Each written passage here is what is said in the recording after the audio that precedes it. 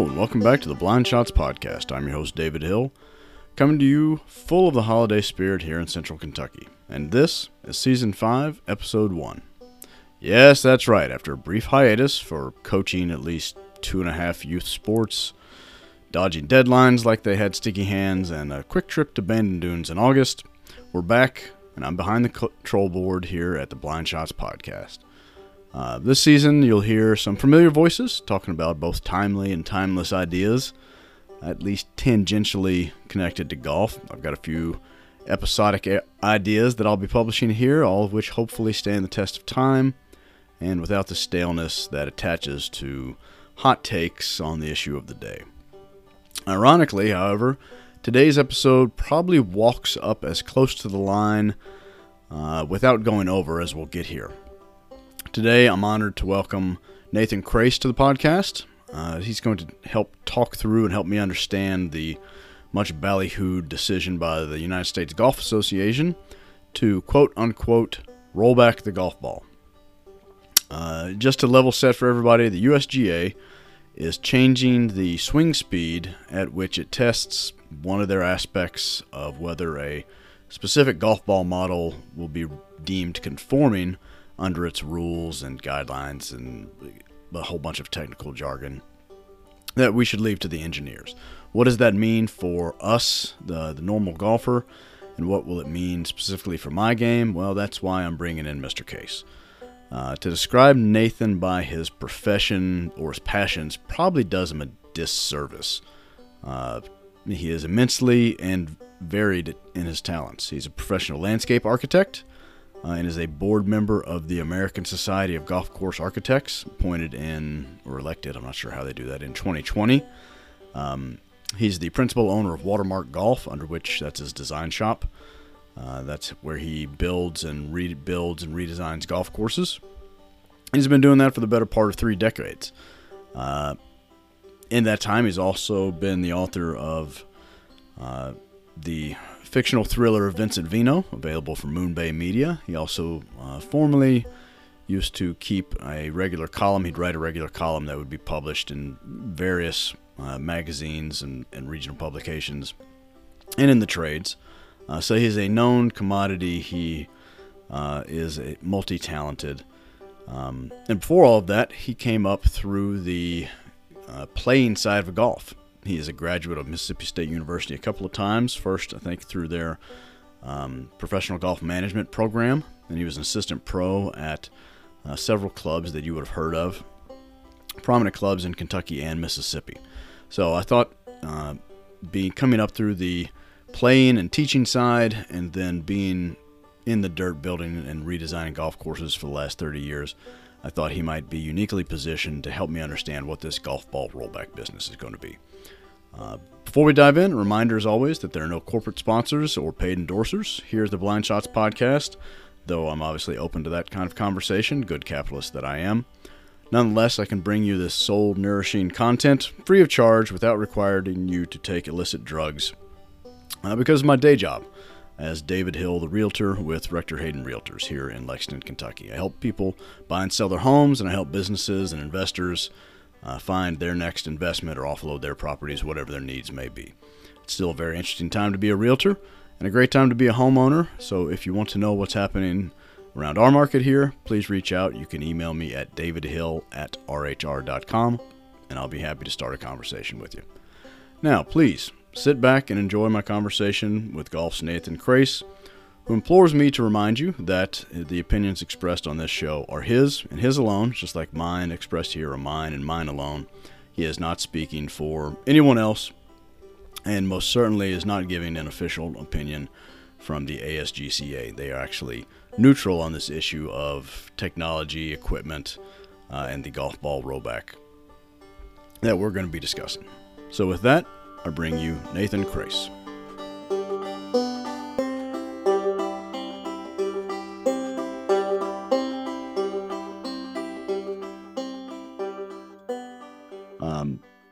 Well, I'll start with this. I'll do a brief rundown of your bio, and I think everybody will enjoy you correcting all the stuff I get wrong on this.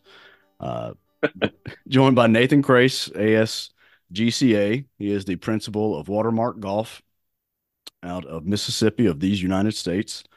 He's got somewhere between 25 and 30 years experience as a professional golf course designer. He is a now the PLA, I get that wrong. That is a license, that is an architecture certification.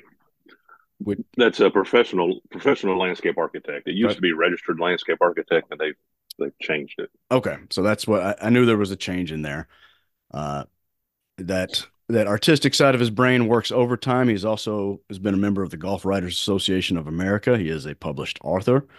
Um, he also came up through Mississippi State's PGA management course at a time when that was a much more rare thing. I believe, if I read correctly, State had one of only three programs at the time when you came through.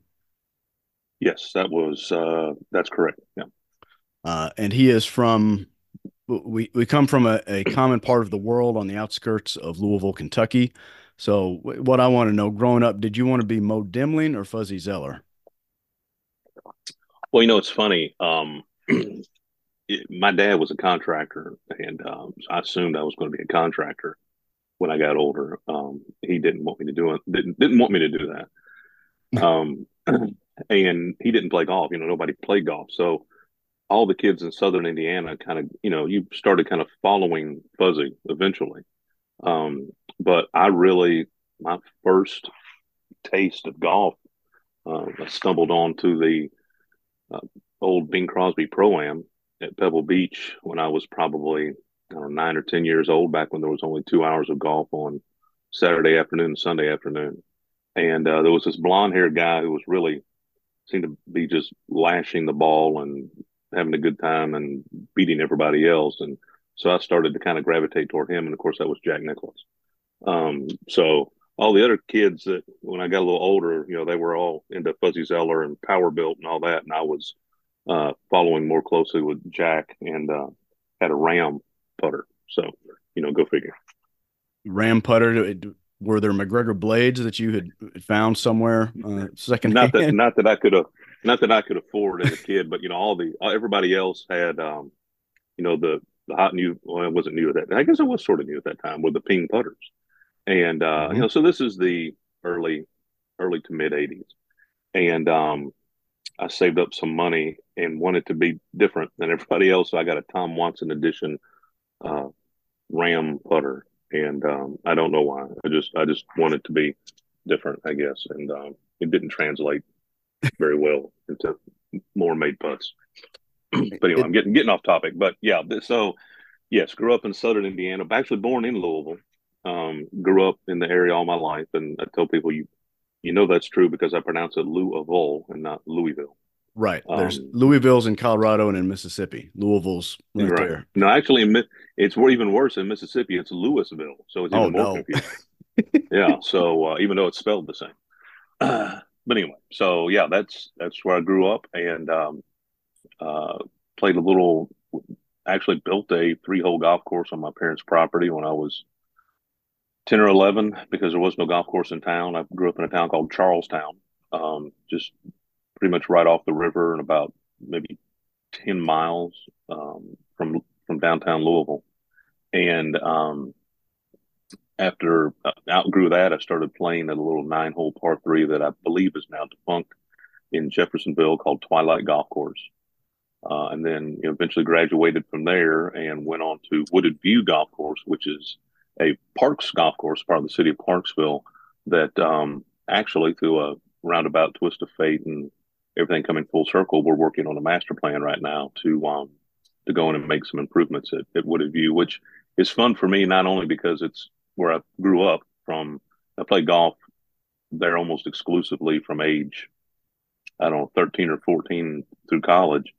um, but now I get to go in and fix some of the things that even as a 16, 17-year old, I knew were messed up uh, in the design of the golf course. I get to go back and take a stab at fixing those now. So that'll be fun. Well, now that's a good jumping in point because let's think about this. When you were at your peak golf powers, late teenager, young adult there, strapping young man that I'm sure you were. What was what was a big driver of the golf ball? What was a long hitter? What did that look like in say the 80s. This is all before Pro V1, Sure. before 400cc golf club, driver heads. Right. What was Jack Nicklaus was, he was the freak of that age in some respects because he was a big driver, but normal everyday golf, high school, college golf teams, what did a big hitter look like, Nathan? Well, I had let me dial back a little bit before that. Sure. So my first real set of golf clubs was a Chichi Rodriguez starter set. It had a 3579 putter and like a 3 wood. So as I got older and stronger and hit the ball better, a friend of my dad's, he was telling him that I was playing golf, and he had some old golf clubs he didn't play anymore, and they were in really bad shape, and gave them to him, and we went took them to a golf shop and had them refinished and everything. Well, it turns out they were power built Citations. It was a 1, 2, 4, and 5 wood, and they were beautiful.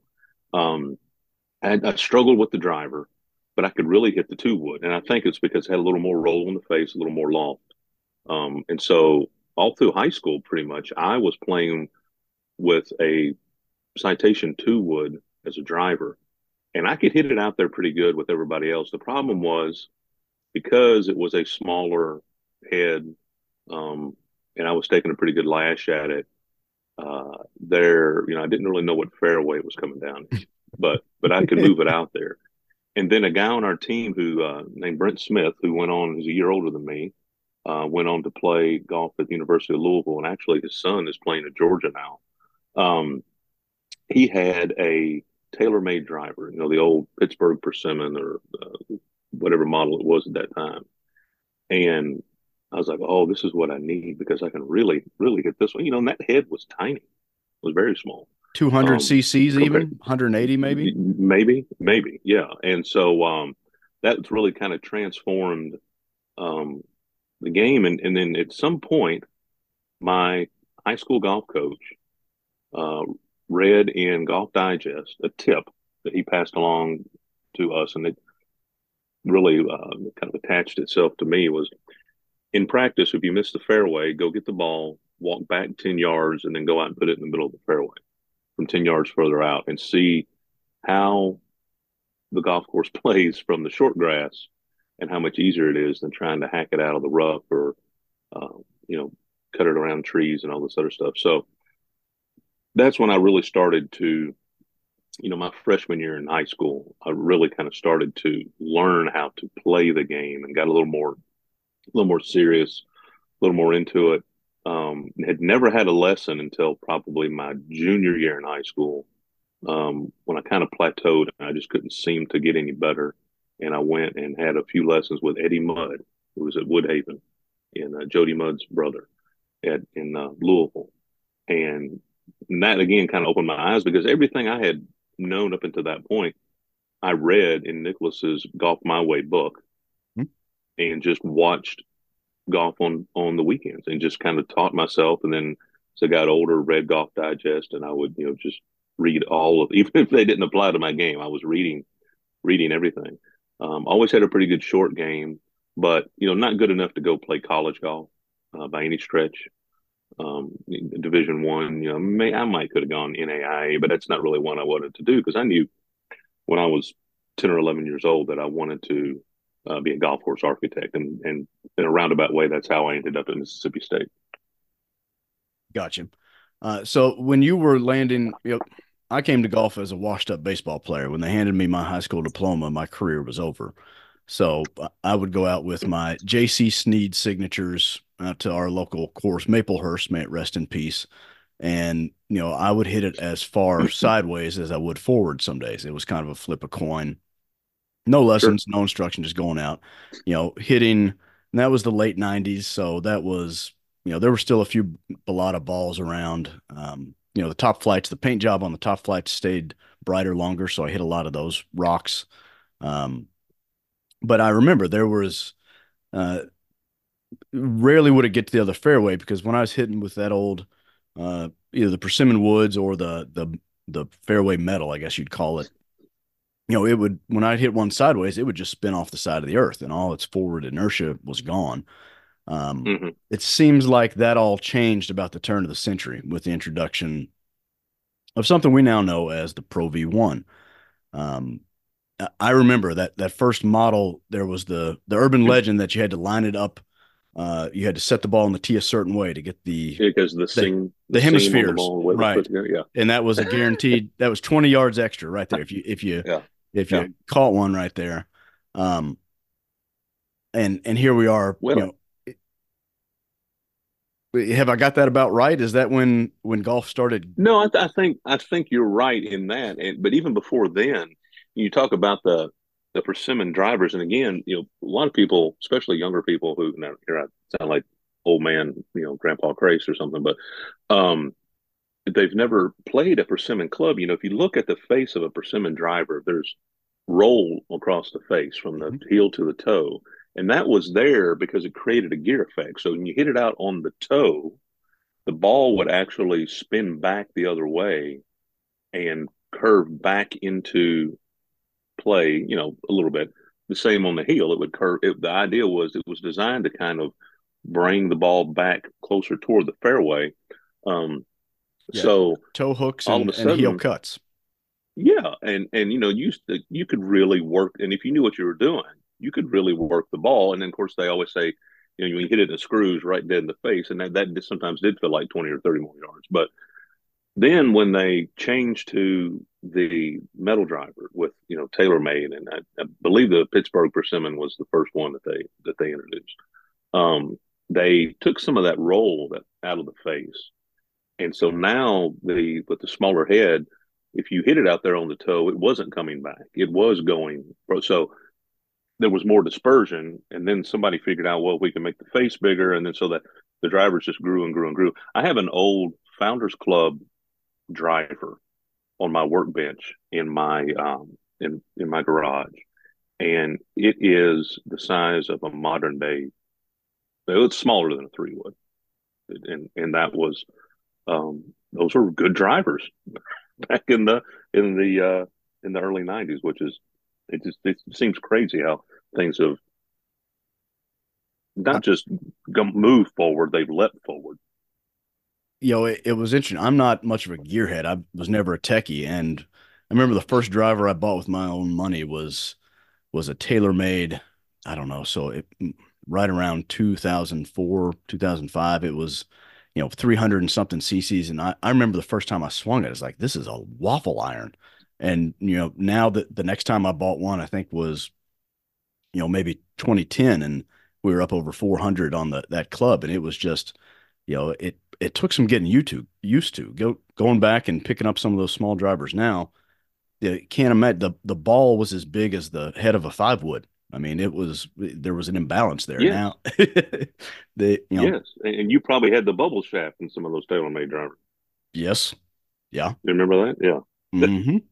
It was all in the name of allegedly, I guess, making the game easier for the average Joe hacker, which is me.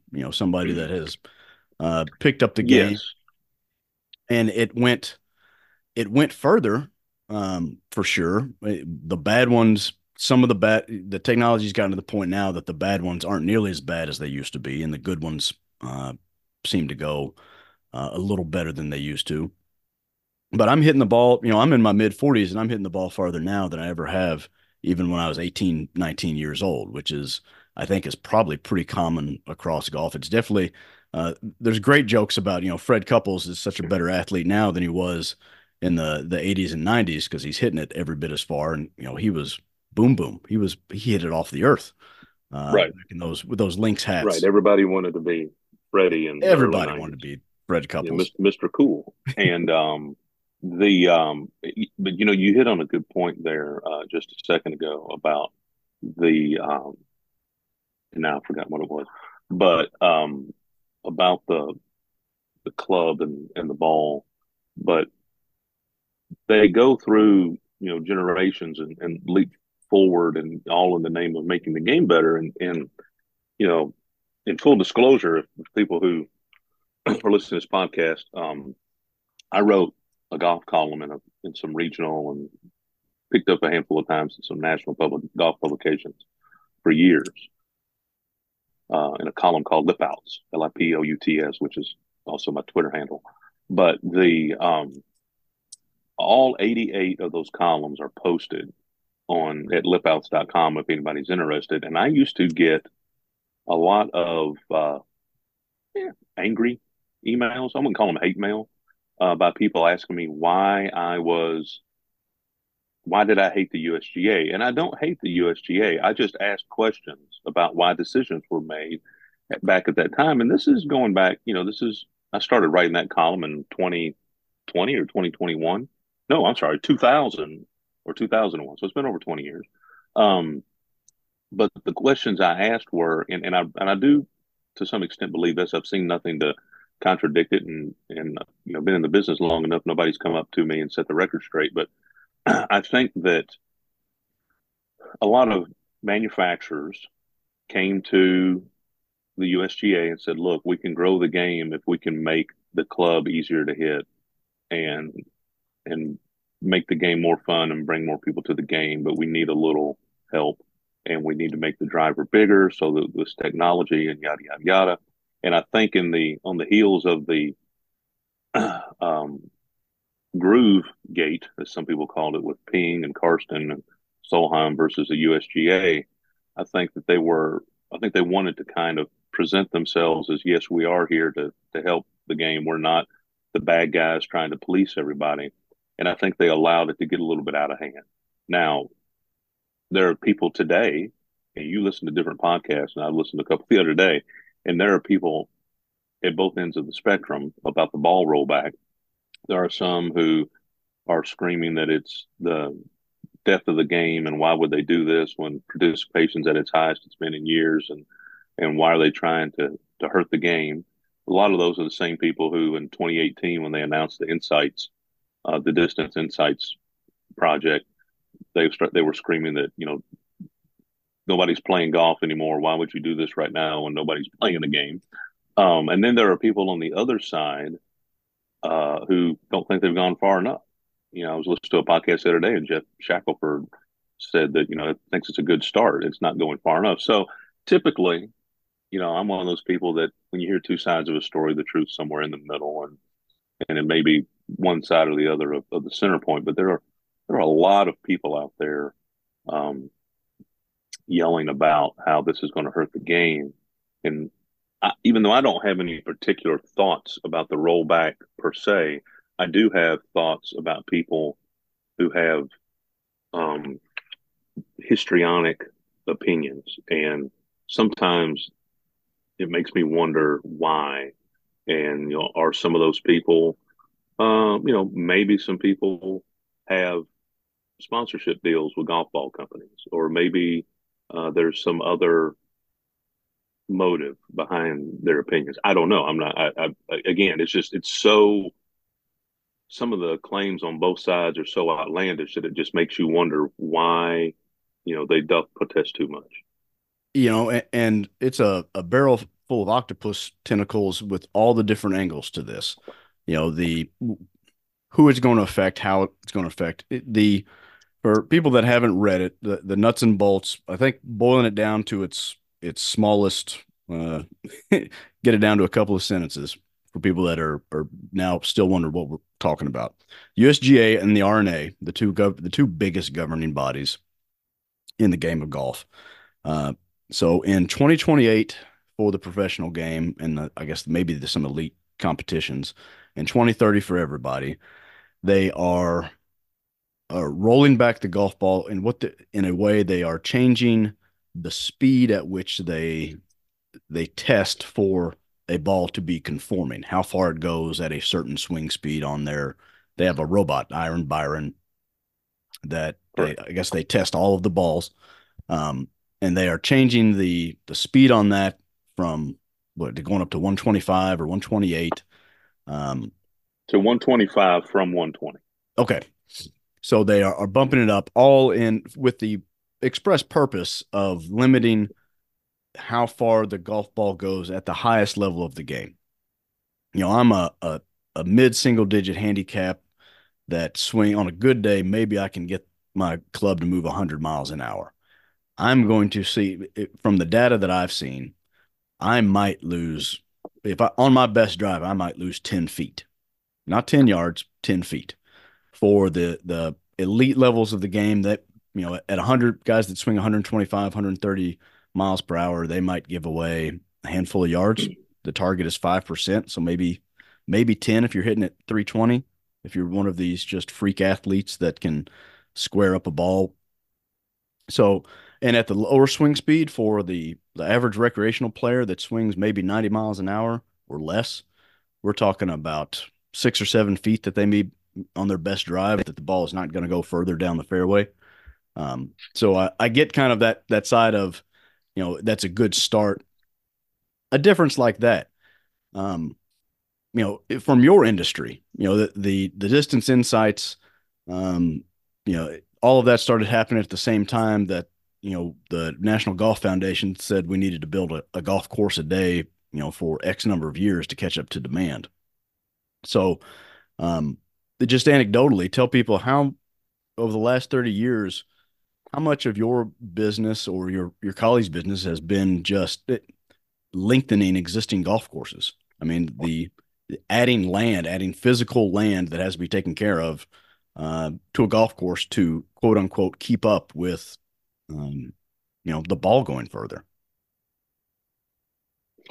No, that's definitely a part of it, and I think in some corners, well, hang I on. All right, threw a lot let's put at a you pin there. in that and come Attacked back. whatever. Attacked That's whatever you right. can. That's fine. But let's put a pin in that and come Okay. back. And actually, in the middle of that, I could hear you, but my left AirPod went out. So anyway, I got the other one in. It's now so. Oh, technology. Anyway, so yes, the what used to be from 20 years ago, a 120 mile per hour drive. They're increasing the speed to 125, but the limit of the overall distance standard will remain unchanged. Do you know what that number is? I do not. I'd have to go back and look. Okay, 317 yards. So at 125 miles per hour, roughly 183 mile per hour ball speed, the spin rate is limited at 2200 RPM, the launch angle of 11 degrees. So that's negligible versus what it was 20 years ago. But they're increasing the ball speed like 6 miles per hour coming off the cliff face. The ball cannot travel more than 317 yards with a 3 yard tolerance. 317 yards. So this, I don't think the 317, recreational 317 yards is a player, fun short par four. well, the recreational player for all the wailing and gnashing of teeth, I really don't think it's going to have that much of an impact. And then of course the last thing was a week or so ago. People said, "Oh, but you're going to take that difference on every club, and now you're going to have to hit this bar, this club, this club." How many recreational players? And again, I was a pretty good player at the time. I was a single digit handicap. I literally play 3 times a year now. I just too much going on. It's my own fault. I should make more time to play, but um, I could still go out and if I'm hitting it okay, scrape it around and shoot around 80. So, but the recreational player who's just out there having a good time, how many of them know how far they hit their driver? Maybe less than a percent. I mean, if that, they're they're hitting the driver, and then they're getting their yardage, and then they're hitting the next club. And I mean, how many times do you go play a par four, dude? And out of 10 times on that par four, you hit the same club into the green every time. Twice, maybe. Yeah. If I'm So lucky. that's yeah. And so they're basing the people who are really worked up about this are based on data that is extrapolated from a machine that hits the ball in the screws Yeah. every time and has to hit it less than 317 yards at 125 mile per hour club head speed. The recreational golfer, that's why I keep saying there's not really going to be an impact. Yes, you might lose a yard or two here or there. It will be negligible and not noticeable. You might on a par three have to dial in your iron play a little bit more. Um, but that's okay. People are talking about, oh, everybody's going to have to build new tees or everybody's going to have to move up a tee. what, that's okay. Do that from time to time. Mix it up, play from different tees when you go out. That's the whole reason that we, as golf course architects, want to provide different tees and greens that are big enough for different pin positions and different angles and fairways with different ways to play a hole and hazards that line up, and you can challenge them or not. You can play away from them, and there's risk and reward. And all these things you go into it. We're not just throwing something on a piece of paper. And I really don't think, for all the beating they've taken, that the USGA and the RNA just pulled these numbers out of the air as some people would suggest. Now, where do they get the numbers? I don't know. I mean, maybe some of them are arbitrary and they work back to the numbers, but they say they've got the data to back it up. So unless it's proven otherwise, I mean, I'm willing to accept that. But it's not like they're saying everybody's got to go back to a gutta percha ball or a feathery and hickory shafts. So I don't think everybody's really worked up about the recreational golfer. I don't think, and I may be wrong, but I don't think I am. I don't think the recreational golfer is going to see that much of an impact. Definitely not enough to drive them away from the game. Hell, it might be enough that they say, "Wow, I'm playing from spots I've never played from before on some of these holes. I kind of like playing different tees from time to time. Wow, this hole's really different. This is a lot more fun than just playing the same tee every time." We used to go play a golf course back when I would play more often, and from time to time we would play it from the forward tees, and all the par fives were par fours. It sounds like, oh, that'd be easy. It wasn't, No. because now you're hitting balls in places where you've never hit it before. You're having to lay up on some places and really think about where you're laying up to, and where the pin is, and do I want to hit it over here or hit it over there. It's a lot of fun, and the thing about, and I'm sorry, I'm kind of rolling over you, not giving me a chance to talk, but the thing about golf is, at the end of the day, if you walk off the golf course and you think, I had a good time, I can't wait to come back, either because I like this golf course, I met some new people when I was playing, or, I really think I could do better than I did. I got to come back and try to improve. And that's the beauty of the game of golf, that it can attract people from multiple generations. You can meet people that you never would otherwise meet, and now you have something in common, and everybody wants to get better. And I'll make this point real quick, because you helped me with this poll.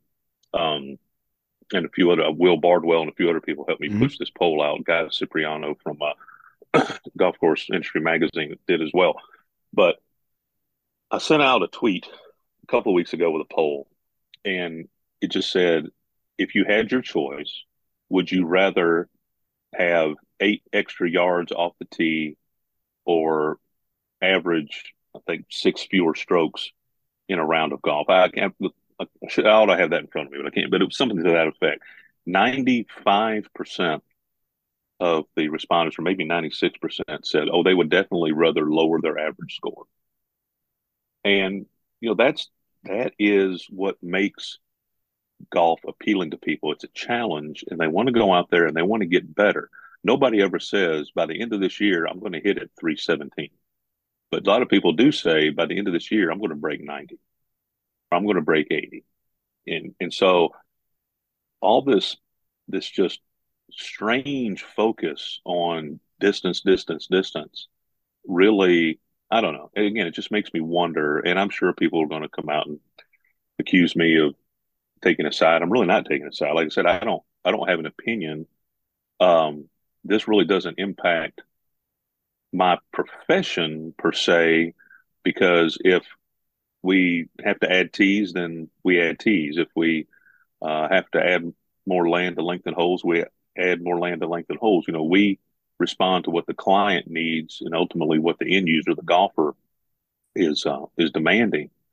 We can dig into all the little subsets of all of that, but at the end of the day, does it impact my work?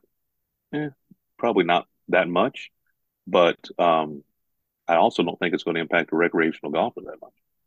You touched on several things there that I wanted to get into, that, a rollback or a limiting of this amount just at the highest end, that's not going to significantly change the way you think about routing holes and landing areas from tee box to adjacent fairway. And I would assume it's probably not going to affect your insurance rates or requirements for design, because you're really not so much isn't going to change. It may slow the rate of growth, um, of how far the ball goes. But at the elite level, kids are getting more athletic, and they're gonna keep trying to chase the distance. And we're talking about the top 1/10 of 1%. I mean, to put this in perspective, they might be a little dated, but there are some swing speed charts out from the TrackMan and other kind of score data compilation sets. And someone that hits it, we're talking about 125 to 120 to 125 mile per hour swing speed and 317 yards. Just for perspective, I think the tour average this year was in the 290s, or maybe it got to 300. And those are people that are swinging that speed or higher. The average LPGA swing speed, some say that's where the potential for a lot of growth comes. But, I think the number there was 98 or 97 miles per hour they swing the club head. And we went up and watched the ladies play the Cincinnati LPGA, the Queen City, and they're swinging at those speeds, but they're not yelling four. The number of balls that missed the fairway there, and it's the same for the men's professional golf. The people that can really play the game at that level it's crazy to watch, because not only can they cruising speed hit it out there further than I could ever dream, but they rarely miss.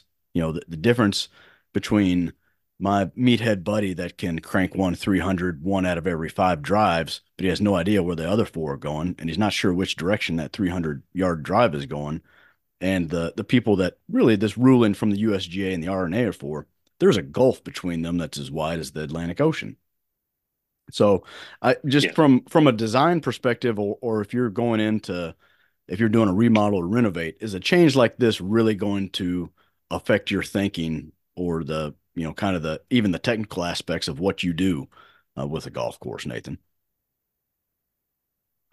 You know, it has changed drastically in the 30 years I've been doing this. We used to, when you're laying out a golf hole, you used to take your drive from the back tee and you'd go out 750 feet or 250 yards. And that changed to 800 feet or 267 yards. I know architects now, because we actually had a discussion about this in Milwaukee a few months ago at our annual meeting about routing and things. And we, you know, kind of felt like something like this was coming. So we were talking about routing and how do different people route golf holes. And there were a few of them who were designing some courses that, pretty elite projects, and they're designing everything now for 900 feet, so 300 yards to the turn point. I still, typically, and again, it's not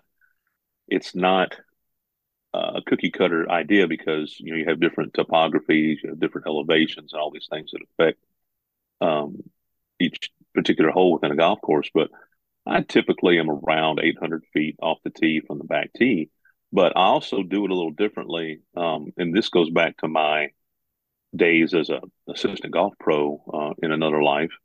But I used to go play golf at the clubs where I was working with the members, as you should. And there was a group of ladies at a club near Jackson called Castlewoods. And I would go play with them from time to time. And it was a lot of fun, because there was a lady in her early 30s who was a really good player, could really move it out there. There was another lady probably in her 40s who was a good player. She didn't hit it quite as far, but she was pretty accurate. And then there was a lady a little older than that. They were all pretty good players, but it was kind of interesting to see these players from different decades. And we would go play golf, and I realized pretty quickly that here I am playing from the back tees. I'd hit a drive.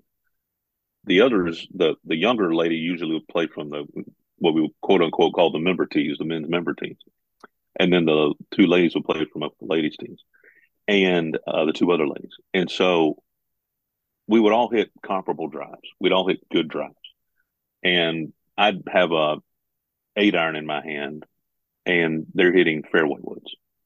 And I thought, well, that's not right. That's a little.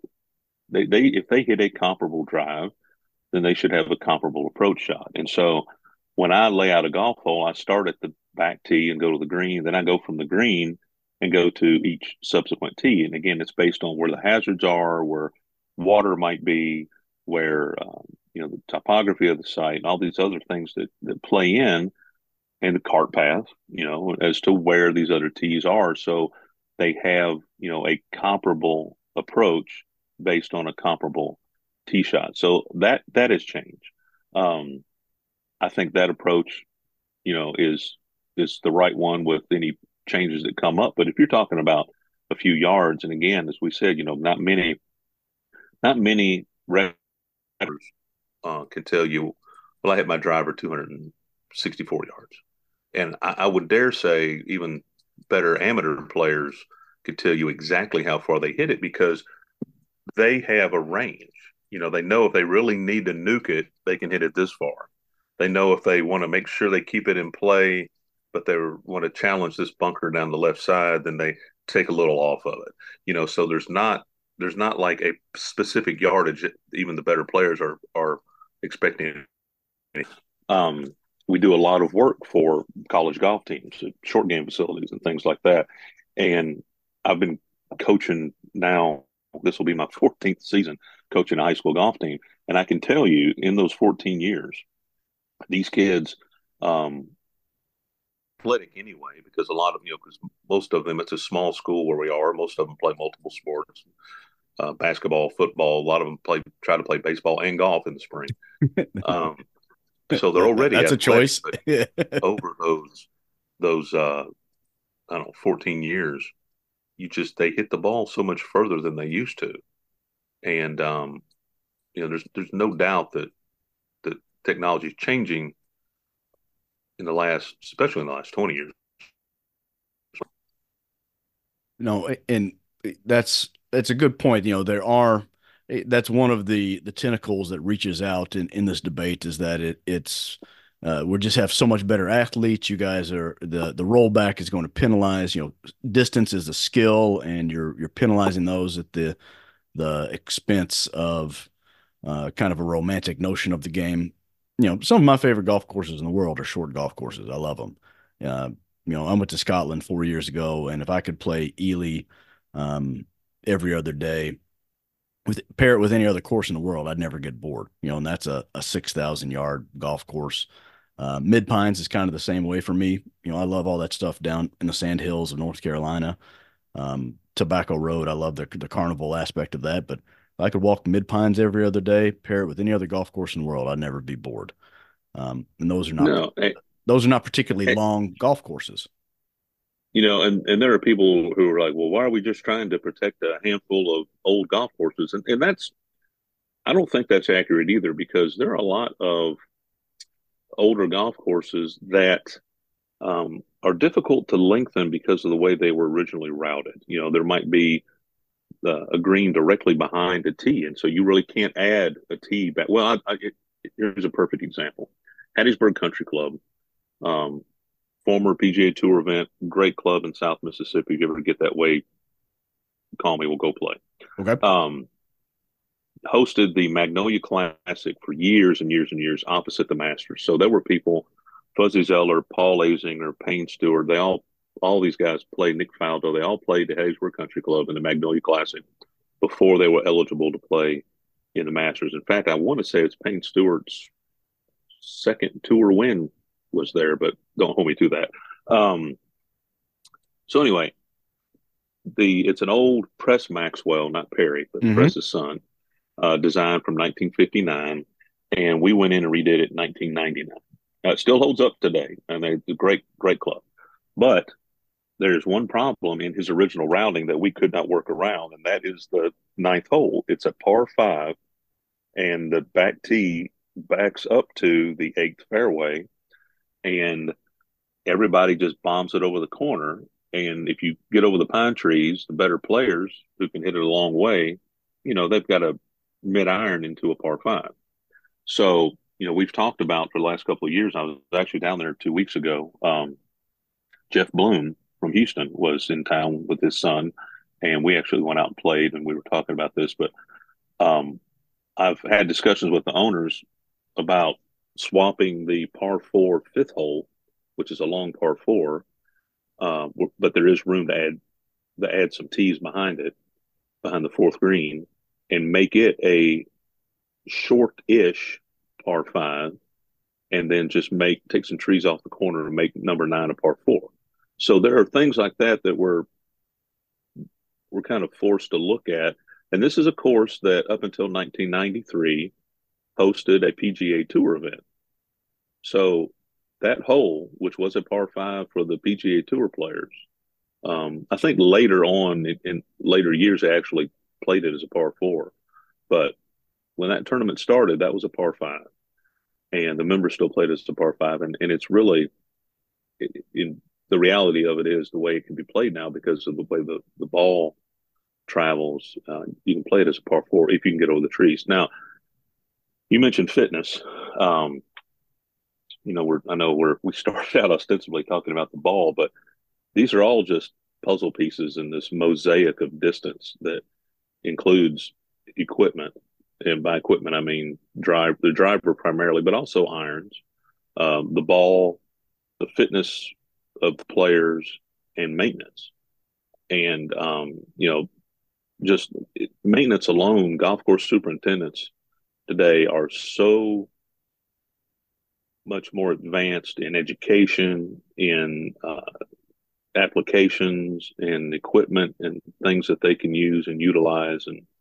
And superintendents today are the ultimate professionals in their craft. But what you have many times is members coming back and saying, "Well, I went and played a member guest, and these greens were, they were stimping 13, and man, the fairways are so firm and fast," which was another thing the USGA proposed years ago, was firm and fast. And so, if your fairways are firm and fast, guess what happens to the ball when it lands in the fairway? It's going to roll out more. So it's maybe not necessarily carry so much as carry plus roll. Even Augusta National, when they tried to tiger proof after he torched the place in '97, one of the things that they tried to do was they mowed fairways from green to tee, trying to get the grain to go back toward the tee, and he just laughed about it when they asked him. He said, I think it's great because now when I miss one a little bit, it'll slow down before it rolls out of the fairway.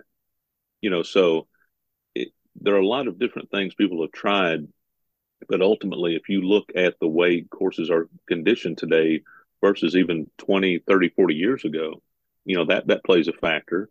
And don't get me wrong, I'm not blaming golf course superintendents at all. Superintendents have to do what the membership, the Greens Committee or whatever, demand of them. And if they offer them the tools to do it, then they do it. And that's what the players are looking for. But I'm saying we can't overlook the fact that if your fairways are firm and fast, then the ball is going to roll out more. I mean, that's just part of it. Fitness, as you touched on earlier, no doubt. The average golfer today is much more fit than they were before. But if you look at some of the guys on the senior tour who have put on a few pounds, like most of us when they get older, and they're hitting it further than they did back when they were on the tour, then it's not 100% fitness. I mean, obviously that's a part of it. The clubs are a big part of it. There was some mention of changing the driver. I heard a number, and I don't know if this is true, and I can't remember where I heard it, but that there's some discussion of dialing back the 460cc driver for better players, and this kind of gets back into the bifurcation argument, but dialing it back to like 290. Well, if the tour players are going to play with a 290 driver, then your college players are going to start playing with a 290 driver, even if they don't have to, because their next step is to try and get to the tour, or the ones who are trying to get to the next step are going to go ahead and start playing that. So your AJGA, Junior PGA, all these better junior players, they're going to start doing the same thing. And so, that's going to start having an effect if that is in fact true. But even irons, your 7-iron today was the loft of your 5-iron from 15 years ago. And the people at the manufacturers, if they're honest, will tell you. I actually had a guy from Ping told me that. They've just they've strengthened the loft, and the number on the iron is just a number. It Yeah. doesn't mean anything anymore. It's the loft. So between the driver and the irons and the ball and the better maintenance, and the better fitness, and that gets into not just physical fitness, but also you got your track man and your better training and all that, which I think in some ways kind of sanitizes the game a little bit. I'd rather watch Lee Trevino go out and hit balls for an hour on the driving range than the 88th ranked player on the PGA Tour. And I don't even know who that is. Like, No. I'm just pulling the number out of my ear. But, they've gotten in the last 10, 20 years so mechanical. Um, and they're like golfing machines. They just sit there. They're like walking Iron Byrons. And I get it. It's something they can replicate, and they can get out there and they can play and they can shoot low numbers. I'm not, it's just the way the game's played now. But I think there's a little artistry in the way that Lee Trevino and Ray Floyd and those guys used to play the game, where they weren't hitting the ball. These guys today, it feels like to me that they're hitting the ball, whereas the other guys are hitting shots. And I think that's a little bit. Chichi Rodriguez comes to mind. All these guys, they would go out there and hit shots. And it seems like today it's more about hitting the ball. And maybe that's why everybody's so, hyperactive about changing the ball. No, that makes sense. And the think about who the most popular guys to have on the top tracer were. You see Bubba Watson move a ball laterally 40 or 50 yards. That was amazing to watch. Versus Yeah. if you had just the kind of central casting PGA Pro, just watch their drives. Okay, you're either going to be a draw player or a fade player, and you're probably going to hit the same shot off 14 tee boxes. And it's going to be the same. And it's going to be amazing how far they can hit it and the consistency with which they do it. But I'm with you 100 out of 100 times. Give me Lee Trevino out there moving the ball left to right, right to left, hitting golf, playing golf, hitting golf shots rather than playing golf swing. Um, It is amazing. People who, and again, most people don't understand. Bobby Jones used to say there's a difference between golf and competitive golf. Now that chasm is so wide, because if you go and just watch anybody listening, next time there's a pro event, PGA, LPGA, it doesn't matter. Go to the range and spend like an hour and just watch how consistently everybody hits the ball. I mean, it's night and day from what we do. So they're already playing a different game, but again, it's so repetitive and so consistent. And for me, I like to see people hit crazy recovery shots. That's one reason why people they gravitate toward Tiger and Rory and Bubba and all these people because when they would get into trouble, they would just pull off these, or Phil even oh yeah, that shot at the absolutely. Masters on 13, and that's what made the game fun. So if everybody's hitting it in the fairway and everybody's sitting on the green and everybody's one or two putting, well, that's not any fun. I mean, that's boring. It would be like watching an NBA game with no dunks. But I can remember like it was yesterday. I was working as an assistant pro at Big Spring Country Club in Louisville, Kentucky, and it was the 1991 PGA Championship. And we convinced the pro to give us Saturday and Sunday off. So we went, me and a couple of guys in the cart room went to Crooked Stick, and we watched John Daly, and we followed him around on Sunday because by this time he was larger than life, the story, and when we followed him around on Sunday, huge crowds, and just watching him hit that Kevlar headed driver and the sound it made when the ball came off of it was just insane. And I mean, he was hitting, if you're familiar with Crooked Stick, there's a net around the driving range, and one goes down the left side of the driving range, two comes across the back. He was he was hitting it over the net, over the second fairway, and into the houses on the other side. Good gracious. And it was that introduced a whole different style to the game. It brought suddenly all these people were very interested because it was just something different, Yeah. and I don't think anybody thought, well, I can go out there and hit it that far. And I can't remember his first year on tour, what his average driving distance was. But um, I would be curious to see how it compares to what this year's average is.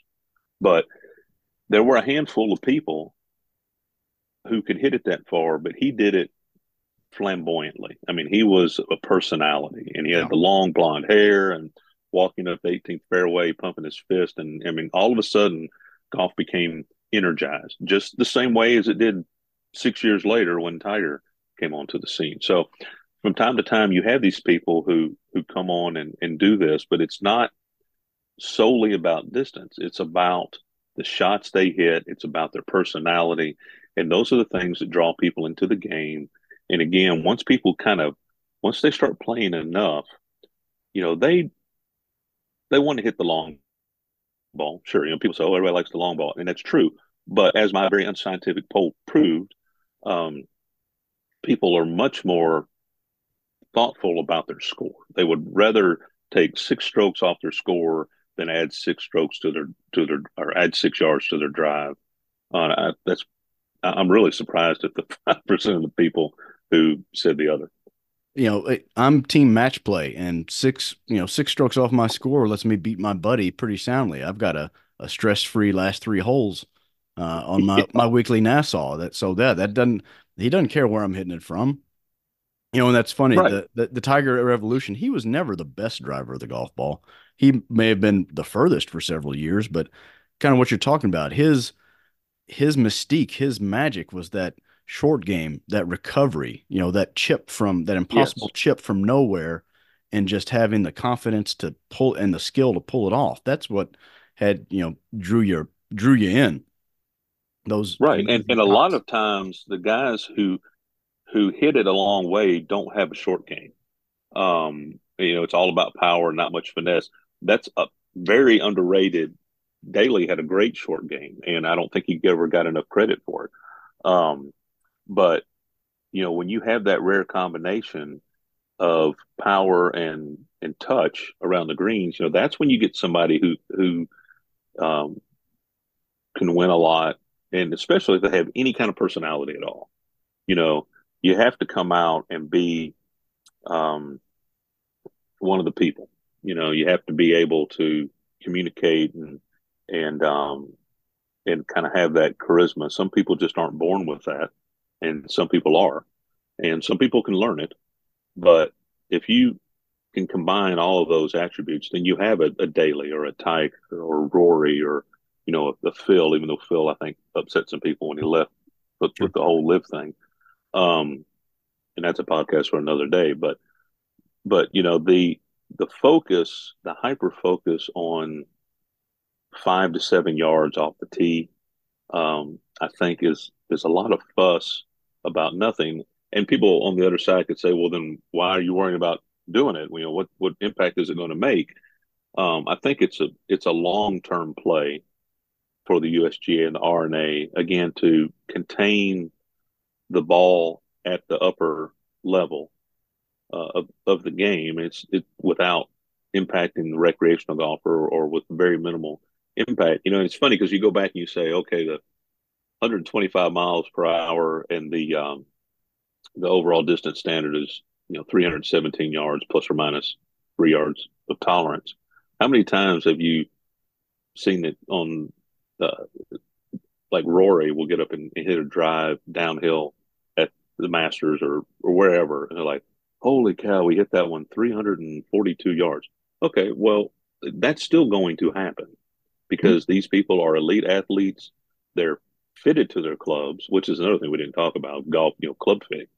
Um, they're the best athlete at their sport. Period. Well, of course they're going to hit it that far. So it's just not going. I just don't see. It's not going to destroy the game. Um, will it save the game? You know, I don't know. I don't know if the game needs saving. It's crazy how a global pandemic, much like the Spanish flu 100 years before, created this new spike in golf, and which is great. I love to see the game thrive, and not just for our work, but just for the game overall. Because I mean, it's a great game. You can play it for life. It is. I've hit two 300-yard drives in my life. One was downhill downwind from the 18th at the Plantation course at Kapalua, which everybody should hit. Oh yeah, yeah, Everyone's got a chance to hit that one 300 yards. And one yeah, was, I think, 14 at Kearney Hills, our local Pete and PB Dye course. I yeah, had an opposite wind. It's a big downhill. I had about a 40-mile-an-hour howler behind me one cold day, and the ball it just kept going. So yeah. yes, were those fun? Yeah, sure. Are they what keep me coming back to golf? Absolutely not. You know, that charismatic pro you're describing, the bigger than life personality. All those guys do is perpetuate the myth that they're playing the same game that I am. Because as we talked about at the outset, the gulf between the the way those guys and ladies, increasingly the way those women can hit the golf ball and play golf bears less and less resemblance to what me and my buddies do, every other weekend or once a week. Oh sure, It's sure. No, well, it's like saying, oh yeah, Thanksgiving I went and played pickup basketball with my uncle and my cousins, and we're just like the Golden State Warriors. no, no, So it's yes, look, we were watching the Kentucky North Carolina game the other day, which by the way, congratulations. thank you. And It's nice to win a big game again. and my wife was sitting there and she said, "How tall are the players on that team?" And I was watching. I said, "You know what? You're right. The court almost looks too small for these It guys." does. Which I don't know why they haven't widened the lane in college basketball yet. But anyway, so she said that how so she looked it up, and like the shortest player on the UNC team is 6'1". He probably doesn't play. There's a guy that's maybe 6'3", and then it's like 6'7" and up. And but there were two 7-footers on the floor there in the last few minutes of the game we were watching, and so it's you go back and look at basketball from the early '90s. Larry Bird and those guys in their short shorts, Hmm. and it was a different style of ball. Now there were tall people, no doubt about it, but the My, game has changed because now you watch an NBA game, they come down the floor, they might pass it once or twice, somebody chunks up a three, somebody gets a rebound, it's going back the other way, or somebody comes back in on a miss and gets a dunk. But you go back and watch Magic and Bird and the Lakers and Celtics back in the day, and the ball movement and the passes and all this. I mean, it was entertaining, and it's kind of what I was saying about golf now is that you have guys just and girls who are just hitting the ball now, and it feels a little more sanitized. You don't have the shot making unless they're not in the middle of the fairway. Which, if to reduce this to meet this new standard, the ball has to spin a little bit more. Maybe you'll start seeing more of those recovery shots that make the game more exciting. So, again, I think overall it's it's it's a good move. I don't think it's a death knell. I wonder why it's going to take 4 years to implement it. Um, but the ball manufacturers say it takes that long to redo every. Who knows? But you also have to remember it was 1990, I think, when the RNA and the USGA agreed to go to the USGA to the American ball, the USGA ball, the little bit larger ball. hmm So, in some respects, this all started way back then for the rest of the world because for those who don't know, the RNA is the governing body for the game everywhere outside the U.S. So everybody else around the world had to they had a distance reduction foisted upon them by having to go to the larger ball back in the day. So again, it didn't kill the game. I don't think it's going to kill the game now. And at the end of the day, we just kind of have to see how things shake out. Mike Clayton's got a great stump speech on that because he was touring Europe and whatnot when the and everybody in Australia had to go, change from the big change the ball, and nobody gave Mm-hmm. up the game and whatnot. So Yeah, it I know. was we've been through this before. Um, We were talking about earlier how the growth of the game with COVID, and again, it's kind of strange. And if you look back at the Spanish flu 100 years ago, it was very similar, but golf is a game that is naturally socially distanced, quote unquote. You're outdoors, you're getting exercise, and all these things. And so you saw a lot of people coming back to the game. You saw a lot of people coming to the game for the first time, and it doesn't seem to be slowing down. And one of the markers that I've always looked at is equipment sales. And the NGF came out just a few weeks ago and said that that number is expected to grow from like 8 billion annually to like 12 billion by 2030. So people are not leaving the game. People, when they invest $1,000 in a set of irons or whatever, they're in it. Yeah. So I think that's a good sign. But um, a friend of mine who's a golf course architect made the comment to me a couple of months ago that if you're not busy right now, you're not doing something right. And I sat down and looked. We have 13 projects right now in some form of preliminary design, uh, actual design, construction documents, or about to start construction next month, as in one in Murfreesboro that starts next month. And so, we wrapped a couple of big projects last year, including the renovation of or the restoration of Hampton Hall, Pete Dye's course, and Hilton Head. One of Pete's courses in Hilton Head, and the renovation of Colonial in Memphis, which was a lot of fun. There's a lot of history there. Um, so things aren't really slowing down, um, and I've it's just been a real blessing. But I have carved out the last couple of weeks of this year to try and stay home. That said, had something that a family matter came up last week, and so I've had pushed back a site visit. I'm headed to the Delta of Mississippi to Greenville, Mississippi this afternoon. Greenville Country Club. They have an and actually this dovetails nicely into what we were just talking about. I didn't think about it, but their 18th hole has become obsolete because of distance, and it's a dog leg left uh, finishing hole where all the big players now hit it left of the trees over the tennis court and cut the dog leg off. And they used to not be able to do that years ago. So they've hired us to find a way to fix that without, in course out of bounds or something goofy like that you hate to do. Yeah. But that's a perfect example. You asked earlier about projects that I apologize. That should have jumped in my mind right off the top of the bat. But yeah, that's the perfect example of people who realized, hey, I can hit it far enough to get over the tennis courts and have a flip wedge into this green. And so what we have to do is make the fairway more appealing than trying to go the other way.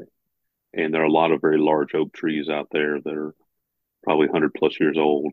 And so different things that we can do to try and create that scenario. Because that clubhouse isn't moving. and That's right. And those the, tennis courts aren't moving either. yeah, nobody wants to wear a helmet playing tennis. No, and what happened was they lost a couple of trees in a storm. And when that happened, the guys were standing on the tee, and as they were explaining to me, they went, "Oh, let's just go that way." And once they realized they could hit it through there, which is fine unless somebody's playing tennis, Right. and you don't pull it off. So, again, that's one of those issues where safety becomes a major concern because people hit the ball further now than they used to. And so, Mother Nature took out a couple of trees, and we have to step in and try to come up with a solution. I tell people from my legal career is, if nothing ever went wrong, no one would have ever come and seen me. So, yeah. That's right. Yeah. Yeah. Well, I'm sure the attorneys at the club probably have a different opinion on what we should do, but I want to get people going down the fairway, not trying to cut it over the tennis courts. I think you're on the right path there.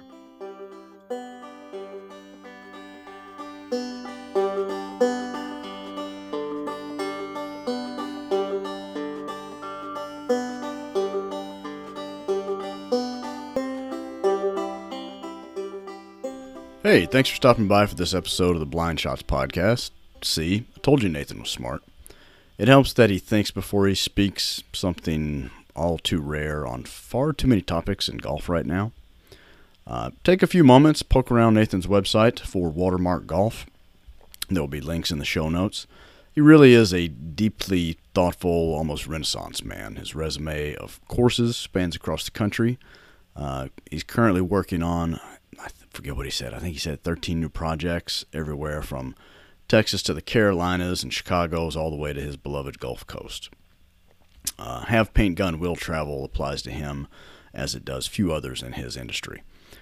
Perhaps most importantly to me is something that he announced right after we finished recording. He was informed that he has been awarded or commissioned to create a master plan for the club close to my origin point, the Bowling Green Country Club in Bowling Green, Kentucky. I actually lived in Bowling Green until age 13. See this right here? That is a painting of Fountain Square Park in Bowling Green, Kentucky, a place still near and dear to my heart, even though I get there far too little these days. I didn't grow up in the country club life, but I did know a lot of my friends were people whose families belonged out there, and they grew up playing golf out there. So, we don't have many what people would refer to as the objectively great golf courses here in Kentucky. So anytime that a really talented architect like Nathan gets to put his imprint on our golf in our state, it's a big deal, and we're all better for it. So I know very little about the course down in Bowling Green. It's an old club. It's more than, I think it's 110 years old, or somewhere in that neighborhood, 105, 110. And it's an older course, but I'm excited to see what he can do with it. I've got several friends from golf in that area. So anyway, congrats, Nathan. Very happy for you and glad to have you working in Kentucky. For all of you, I hope you enjoyed what you heard here today. And look, I'm sorry. It took me a while to get back behind the microphone. Begging all your pardon. I do have a plan for this 5th season of the Blind Shots podcast. I'm excited to dive in and bring it to you. I've got some stories and some opinions that I think you'll enjoy, or in the very least will make you think this year. The free advice remains the same as ever. Remember to hydrate, sit up straight, and as always, when you have the choice and the chance, do decide to go for it and take dead aim.